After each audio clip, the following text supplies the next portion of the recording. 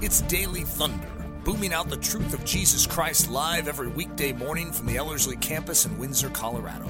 To learn more, visit Ellerslie.com. So this is episode 6 in my Becoming Brave series. Let me repeat the subtitle because I haven't done it for a few episodes and it's really good. Stunning composure while staring at a world crisis. Isn't that what we all want and crave?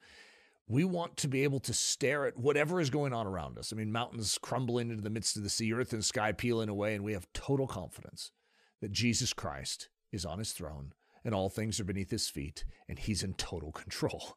And yet there's a human side to us that is vulnerable to melting like candle wax before heat. And so what we need is something supernatural. Every man and woman on earth is susceptible to cowardice. And so what we have as believers is something from another realm that is meant to indwell us and to firm us up and to strengthen us so that during the trial, during the hour of testing, we pass. And so God desires to make us immune to things like fear, anxiety, fretting, foreboding. And yet many of us listening to this feel not just that we're not immune, but that we are extra susceptible. Because as believers, we feel like there's a big target on our forehead, which, on the human side of it, you can just feel extremely destabilized, extremely vulnerable, extremely sensitive to these things. But this is our hour. This is the time when God wants to bless us with an understanding of the historic church and the strength of it. And so let's dive into this. This is part 6. It's called Getting Purity Empowered. And it's funny because purity just sounds like such a weak thing. I don't know why. It's probably a cultural thing. It's like the word prudence. It's a great word if you were to study what the word means, but it just sounds weak. Purity sort of falls into that category too. It's like, oh, you're one of those. And yet, ironically, purity in the Christian soul is one of our great strengths of bravery. So if in the ingredients list, it's a very real ingredient. And if you are sullied in your soul, it's interesting, but the devil can play it. If you have anything in your soul that just hasn't been made right, hasn't really been satiated in the blood of Jesus, in your understanding, because Jesus will cover that. However, if you've never brought it there, and sometimes we bring something there, but we do it more in the coward's version where we just sort of cover it up or justify it in a certain way. It's like, yeah, God, I know I made some mistakes. Could you just forgive all those? And we don't allow the Spirit of God to investigate and say, could we address this? Because when the Spirit of God addresses it, he puts his eternal salve on it, where he washes it whiter than snow, and it no longer can be held against us. But when we don't bring it through that washing machine, if you will, of the Spirit of God, of the shed blood of Jesus, then ironically, we become vulnerable to a tactical maneuver from the enemy, which creates guilt, condemnation, shame, lest that be known, lest that be understood, lest that ever come into the light. And it actually does a very powerful thing to remove bravery, courage, and boldness from our life as believers. And so as a result, it's critical that we understand that we need to be purity empowered. So I have a slide up on the screen if any of you are watching the video of this, and it says the ultimate picture of daring. So if we were to just pause there, I do give away what the answer is to the ultimate picture of daring on the screen. But hey, not everyone is watching this on the screen, right? And so you're hearing this via podcast, you don't see what that is. And so you can imagine what some of the ultimate pictures of daring would be, jumping out of a plane, at 30,000 feet, over enemy territory. There's various things to be like, oh, that would be daring. Like the beaches of Normandy has always been in my mind as one of those daring things. Like, oh, wow, that's an incredible man that would face that with boldness. And yet the ultimate picture of daring, listen to this, baring your chest to the Holy Spirit. You see, there's two different ways that you can approach your God. One is with your arms sort of crossed in front of you, and the other is in cross position, where you actually extend out your hands like you're hanging on a cross, and you say, Lord, investigate me, search me, try me, know me. Whew. If any of you have ever walked through this process, you know exactly what I'm talking about, and it's daring. And yet it's the wisest thing you could ever do is to actually make yourself vulnerable to your God. God, is there anything in my soul that needs to be corrected? Is there anything that I need to confess? Is there anything I need to seek forgiveness for? Is there any window that's open or door that's open that's allowing in a cold draft from the outer world that you desire to see me close? Whew. See, even touching on this is hard for some of us. And since I hinted in the last session that I was going to address Ananias and Sapphira in Acts chapter 5 today, some of you may have skipped this episode just because we really don't want to get that close to some of these thoughts. And yet these thoughts actually undergird and underpin the courageous, bold, and brave life. And so it's important that we face these wins, even though they be a little scary. And I understand that. I mean, I've walked through this many, many times over in my life. And it's not that I desire to find out that I was wrong and that I need to confess something. It's not like I get giddy when I hear that. But I do call conviction of the Holy Spirit sweet. It's not a negative thing in my life. There is a pain associated with it, but it's good. See, condemnation and conviction are very different. Condemnation offers you no hope. It's just like, yeah, you might as well give up your life. God doesn't want to deal with you now. Look at you. You failed. That's condemnation. It comes from the devil. He's the one whispering those words. He's the one trying to shove us off a cliff into eternal damnation. He's the one doing that. Jesus is the one desiring to rescue us. He's the one desiring to turn us from the edge of that cliff and walk in the way of health and life. And he does that through conviction. You see, we could be motoring our way along in life totally ignorant of the fact that the way we're walking is unhealthy and it's leading to death. And then one day the wind of the Holy Spirit blows away the fog bank that has been keeping us from seeing the end of what we're headed towards. Whoa, there's a cliff. Wow, if I keep walking in this direction, I would fall to my eternal peril. That's right, which is why God blew away the fog, so that he could show you that and tug on your shirt sleeve to turn you, to walk in a healthy direction. It's called repentance. You see, the Spirit of God convicts because he loves us and because he desires a hope and a future for us. He has one for us, but we need to agree with the conviction. We need to humble ourselves, and we need to allow God's truth to permeate our circumstances and our situation. Do you agree with him? That if you continue in this way, it's destruction. And if you do, what would you do? What would the reasonable action be? You would humble yourself and you'd acknowledge, Lord, I was wrong. I was wrong in my direction. I was wrong in my decisions.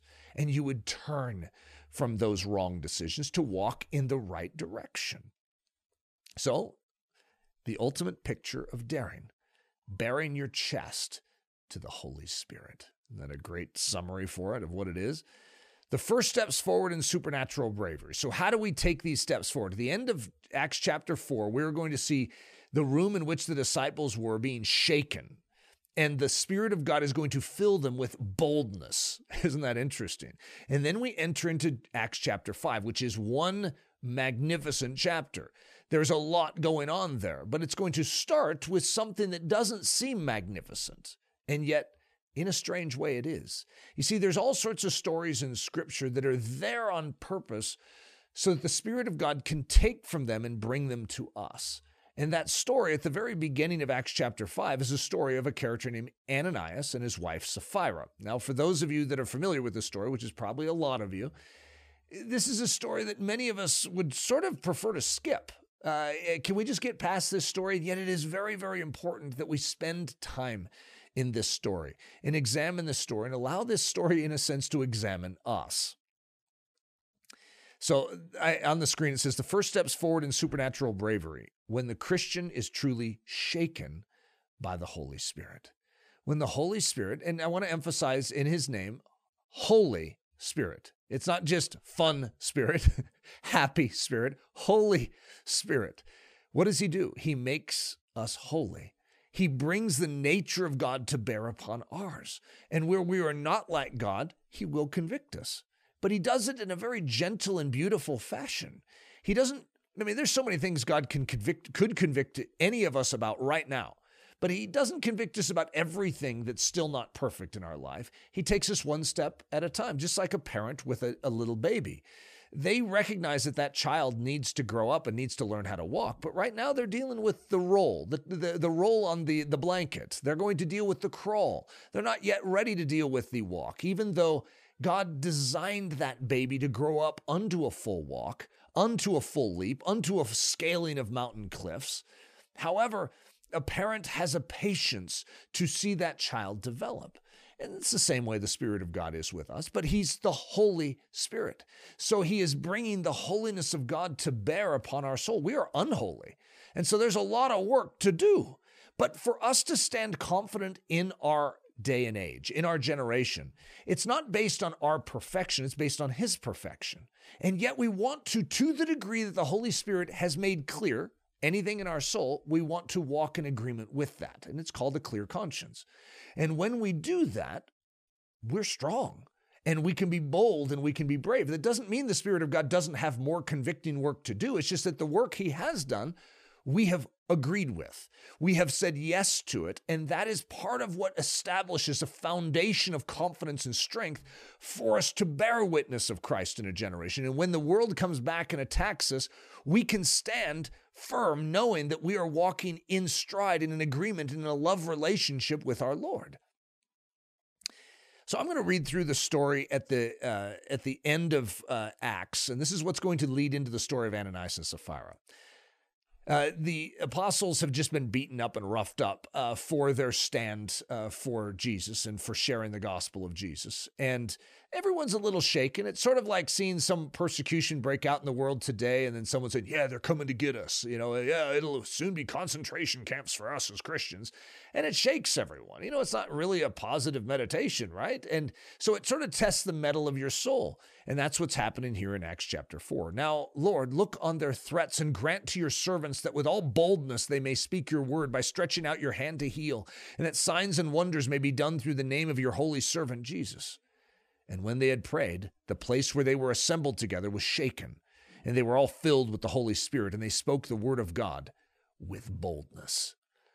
All right, we could use a bit of that right now. Whatever that is for us as the church, we want the equivalent of it right now. Because in a sense, many of us are looking on the threats that are against us, and we're focused on them instead of on the God who can deliver us from those threats, who can supply us with everything we need. Now, in this first movement forward in answering that, not just are they given the Holy Spirit, not just are they given that boldness, not just is the building they're in shaken, but now they're walked through almost like practical test number one. The Holy Spirit is going to work in and through what we could call the fear of God upon them. There's going to be a purification process in the body, and that's what comes from the story of Ananias and Sapphira. So I'm calling that removing the Anasaph self-interest. So I have Anasaph, Ananias and Sapphira, as a phrase to talk about it almost like it's a concept in each of our souls, not just in the church back in the first century, but in all of us. That in a sense, we have the same self-interest, the same hypocritical propensities and proclivities that Ananias and Sapphira have, which is why it's a hard story for many of us. Because we see what this couple is doing. They have this piece of land, and they want to give the proceeds from this land to the church, but they want everyone in the church to be impressed with them, and they still want to take a piece of it for themselves, the piece of the proceeds. And so they do. They take a piece of the proceeds, but then they act as if the whole cost or the whole value of the land is what they're giving to the church, when in actuality that just wasn't true. It was a form of deception. And what it's going to be described as is lying to the Holy Spirit. And it's a pretty intense story for those of us that know it. But it's something that I would want each of us to appropriate personally and to allow what is taking place in the church to happen in us as individuals. That God wants to remove the Anasaph from our midst, from our souls, from our thinking. He needs to touch this part of us that wants to live out our Christianity in comfort, that wants to live it out with glory, wants to live it out for applause. God says, could I get that? Could I remove it? Could I wrap that up and bury it? Because that is hindering what I desire to do via my Holy Spirit in and through the body of Christ. So let's go through the story in Acts 5. But a certain man named Ananias, with Sapphira his wife, sold a possession, and he kept back part of the proceeds, his wife also being aware of it, and brought a certain part and laid it at the apostles' feet. But Peter said, Ananias, why has Satan filled your heart to lie to the Holy Spirit and keep back part of the price of the land for yourself? While it remained, was it not your own? And after it was sold, was it not in your own control? Why have you conceived this thing in your heart? You have not lied to men, but to God." Then Ananias, hearing these words, fell down and breathed his last. So great fear came upon all those who heard these things. And the young man arose and wrapped him up, carried him out, and buried him. Now it was about 3 hours later when his wife came in, not knowing what had happened. And Peter answered her, "Tell me whether you sold the land for so much." She said, "Yes, for so much." Then Peter said to her, "How is it that you have agreed together to test the Spirit of the Lord? Look, the feet of those who have buried your husband are at the door, and they will carry you out." Then immediately she fell down at his feet and breathed her last. And the young men came in and found her dead and carried her out, buried her by her husband. So great fear came upon all the church and upon all who heard these things. That includes us. But great fear is supposed to come upon us. It's the fear of God. It's not fear and trepidation of what's happening in Russia right now or in Ukraine. It's the fear of God. It is a holy trembling before the realities of a holy God intersecting with an unholy man. You see, we are in the position of being the church, those that are hearing of these things. And we are recognizing that God will not put up with Anasaph in our midst. That whatever that is, that preoccupation with self, that desire to preserve self-interest, that desire to appear better than you are, that desire to cloak your proclivities, whatever this is, and however you might describe it to your own soul, this needs to be removed so that God can work mightily in a brave, courageous fashion in and through his body. So the benefits of an Anasaph stirring up, because that's what this is. The church is being stirred up in and through this. I mean, could you imagine if this actually happened in modern times? Wow. And I think many of us are just afraid we would be the ones that fall over dead, which is not a bad thing to have just sort of make its way through our understanding, our soul, to freshly tremble before the fact that our God is holy, holy, holy. And we have the audacity to carry his name into this culture. Let's make sure we're walking in agreement with him. Let's make sure that we do not take this lightly, what we represent as believers. So I have a sub-line on this particular slide that says, understanding the powerful release that occurs when the pipeline is cleared. I've called it a pipeline, I've called it a hose, but probably a hose is one of the best ways that I could quickly describe it now. But we have a spigot in our life, and out of that spigot is coming grace. And that's what the Bible would describe it in the New Testament as. It is the life of Christ via the Holy Spirit. We are given everything we need for life and godliness, and it comes through that spigot, and God just says, open it up. And we're like the hose. That's our life. That's our body. That's our function in this world. And have you ever noticed, like when you're trying to water your flowers, that when water isn't coming out, you sort of have a hunch what the problem is, and that is you have a kink in the hose. Either you didn't turn it on or you have a kink. And so all of us know sort of that feeling. It's not a very fun feeling. You have to go seek out the kink in the hose. And when you remove the kink from the hose, what happens? But all of that pressure, that water that was desiring to come through now has the freedom to come through. And so I would liken that to the way we function as believers. And I would liken that kink in the hose to being something where we function, whether wittingly or unwittingly, whether knowingly or unknowingly, in opposition to the Word of God, to the way God designed us. And so the Spirit of God wants to come and say, hey, look, I desire to flow through you. I desire for the world to encounter Jesus Christ in and through your life. But to do that, we need to remove this kink in the hose, because I've supplied you with everything you need. But because of your disobedience, because of your disagreement with me, because of you walking in impurity, it is actually opposing my agenda through your life. And so because I love you, I need to point to this kink right here in the hose. And I want to say, would you humble yourself and remove that? So I've walked through this process many times. And I would say, even though it has been a painful process at times, awkward, very challenging, it has been one of the most important things that the Spirit of God has ever done inside of me, because it has transformed me. I would point back to certain times in my life where it's like, this is when I awakened to the power of God through my life. This is when in Acts chapter 5 began to flow through my life. It was after Anasaph was removed. The Ananias and Sapphira dimension was agreed with. It's like, yes, Lord, that needs to die. Yes, that needs to be given up. I'm going to wrap that up and I'm going to bury that in my life. That has no peace in my walk with you. The church should not have that in our midst. I should not have that in our midst.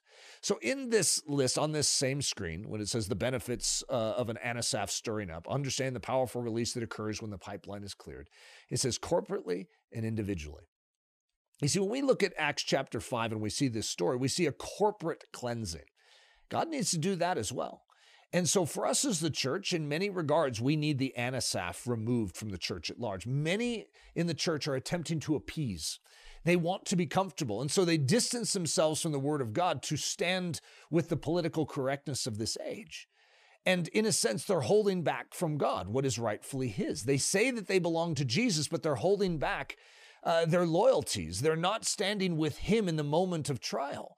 And that is something that we don't want to see remain in the church at large, even though many of us understand what it means to participate in that. God wants to remove it. He wants to bury that behavior, and he wants the fear of God to freshly come upon us. Not the fear of public approval, the fear of God. This is what sets us free. When you recognize that God Almighty is holy, holy, holy, it definitely puts the opinions of the CNN News Network into its place. Who cares what they have to say? What does God have to say on the matter? And so corporately, this is a very real thing, but also individually. God needs to work this removal of the Anasaph dimension of our life, both corporately for boldness and courage to come back to the corporate church, and individually for boldness and courage and fearlessness to come back to the individual believer. But it starts right here. And for many of us, we just need to set ourselves in front of God, bare our chest to him and say, Lord, is there anything in me that is hindering my walk with you? Anything in me that is hindering the revelation of the fruit of the Spirit in and through my life? Anything in me that is hindering this tongue from speaking your words in this generation? Anything in me that is hindering others from beholding your love when they see my life? Is there anything, Lord Jesus? And then being willing to hear what that is. Many of us can ask that question and then plug our spiritual ears. We don't really want to hear. We want to be spiritual enough to ask the question, but we don't want to be spiritual enough to hear the answer. And I would say this is an important point for each of us. If you find yourself with anxiety issues, with fear issues, with trepidation in what's going on in the world today, let's return to the simple things of how the gospel works in our life. And let's allow the Holy Spirit to have the leading voice. The fear of God is a wonderful thing. It's not something that we should tremble before or be anxious about in an earthly sense. It is something that sets us free, ironically, because now our trembling in our soul is appropriate. It is rightly directed towards the one who deserves the trembling, his word, his presence, his life, his holiness. This is what we tremble before, and that's what sets us free, ironically, in this earthen realm to live boldly for him. So the innate confidence that comes with a clear conscience. When you have a clear conscience, there is a confidence in your life. And as a deliverer of the gospel, as a teacher, as a speaker, I know this very, very well. When I have any guilt in my life, when I have an unconfessed sin, it is amazing how that knocks the edge off of my strength in communication. It is absolutely imperative that I walk in the light as he is in the light, and that I come before the living God on a regular basis. And I'm just saying, Lord, is there anything, any open windows, any open doors? Is there anything that is hindering the Spirit of God from working through me? And so listen to how I'm going to add this line with it. So I'm going to read the whole slide. The innate confidence that comes with a clear conscience, contrasted with the sheepishness that comes from a guilty conscience. A guilty conscience leads to a sheepishness. It leads to a cowardice, which is why this is such an important ingredient in this brave makeup. So as I've been going through this series, I've been sort of building what I'm calling the 10 facts that make a believer brave. And their promises is what they are. And so the first one, God promises to make you inwardly doom-proof. Number 2, God promises to give you a PhD in good news. Number 3, God promises to enable you to take any hit the enemy can dish out. Love it. And number 4, God promises to make you spiritually unstoppable. And today's, God promises to make you above reproach. So the enemy does not have that grip on you. He cannot bring the condemnation. There's nothing there because you're clothed in the shed blood of Jesus. Those things that the Spirit of God is convicting you of, you're agreeing with. You're saying, yes, Lord. And when you do that, it gives you a great strength in your life. And it increases, ironically, boldness, bravery, courage. Guys, I hope this is encouraging to your soul, and I hope you take it seriously and come before the Spirit of God and just lay your soul before him. Let him search you. Let him try you. God's richest blessings. Daily Thunder is a listener-supported production of Ellerslie Discipleship Training. At Ellerslie, we are laboring to rouse the Church of Jesus Christ out of its lethargy and build brave-hearted Christians for such a time as this. Daily Thunder episodes are released every day, Monday through Friday, from our campus in Windsor, Colorado. And our weekly sermon is delivered live at 9 a.m. on Sunday mornings with a delayed live stream available at noon Mountain Time. Go to Ellerslie.com/daily to get all the details. Thanks for listening.